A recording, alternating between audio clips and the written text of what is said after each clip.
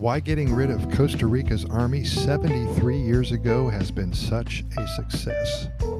This is from an article in the USA Today in January of 2018. Guatemala, Honduras, and El Salvador are plagued by chronic poverty and violence that have sent a flood of refugees fleeing to the United States.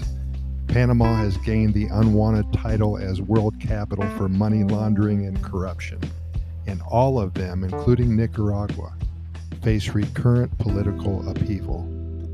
Yet amid this chaos, one Central American neighbor remains an island of political stability, economic prosperity, and happiness. That's Costa Rica. The country's secret is something that virtually no other country in the world can claim. There's no standing army. It has used the savings from defense spending to improve education, healthcare, and maintain a durable and very effective social safety net. In 2021, Costa Rica will mark its 73rd anniversary since it abolished its military, and that seems to suit the population. It ranked first in Latin America and 12th in world in happiness, according to the 2017 World Happiness Index. The Happy Planet Index ranked at number 1 in the world that same year. This tropical country, home to the greatest density of species in the world, takes pride in its ecologically friendly policies that attract tourists to its lush jungles. It also enjoys a standard of living that is about double that of other Central American nations, except for Panama, which profits from the Panama Canal, by the way. Costa Rica's experiment without a military began in 1948, when Defense Minister Edgar Cardona proposed the idea to spend more for education and health. Jose Figueres, provisional president at that time, took the proposal to the Constitutional Assembly, which approved it. Instead of a permanent armed forces, the Assembly created a new civil police force to defend the nation.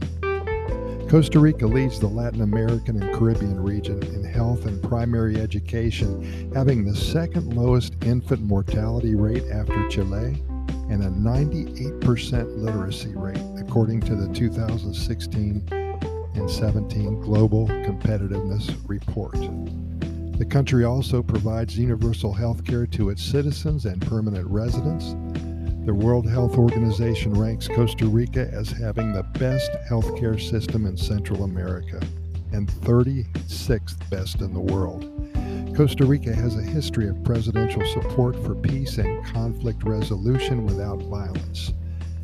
Former President and Nobel Peace Prize laureate Oscar Arias claims the negotiation is the best way to avoid confrontation. Military solutions to conflict should be the last resort. Here, conflicts are resolved at the negotiating table. Arias, 77 years old, received international attention during his first presidential term in 1986 for his efforts to end major civil wars and pro-communist revolutions in several Central American countries. Costa Rica remains a peaceful nation despite the continuing violence in neighboring countries. The border between Costa Rica and Panama became the only non-militarized frontier in the world after Panama followed Costa Rica's example and abolished its military in 1989.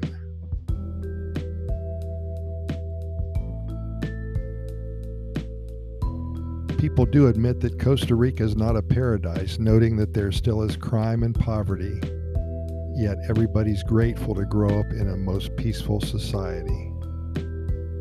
One of the heads of the government said, "My mother can sleep at night," just like that famous expression, "Blessed is the Costa Rican mother who knows her son at birth will never be a soldier."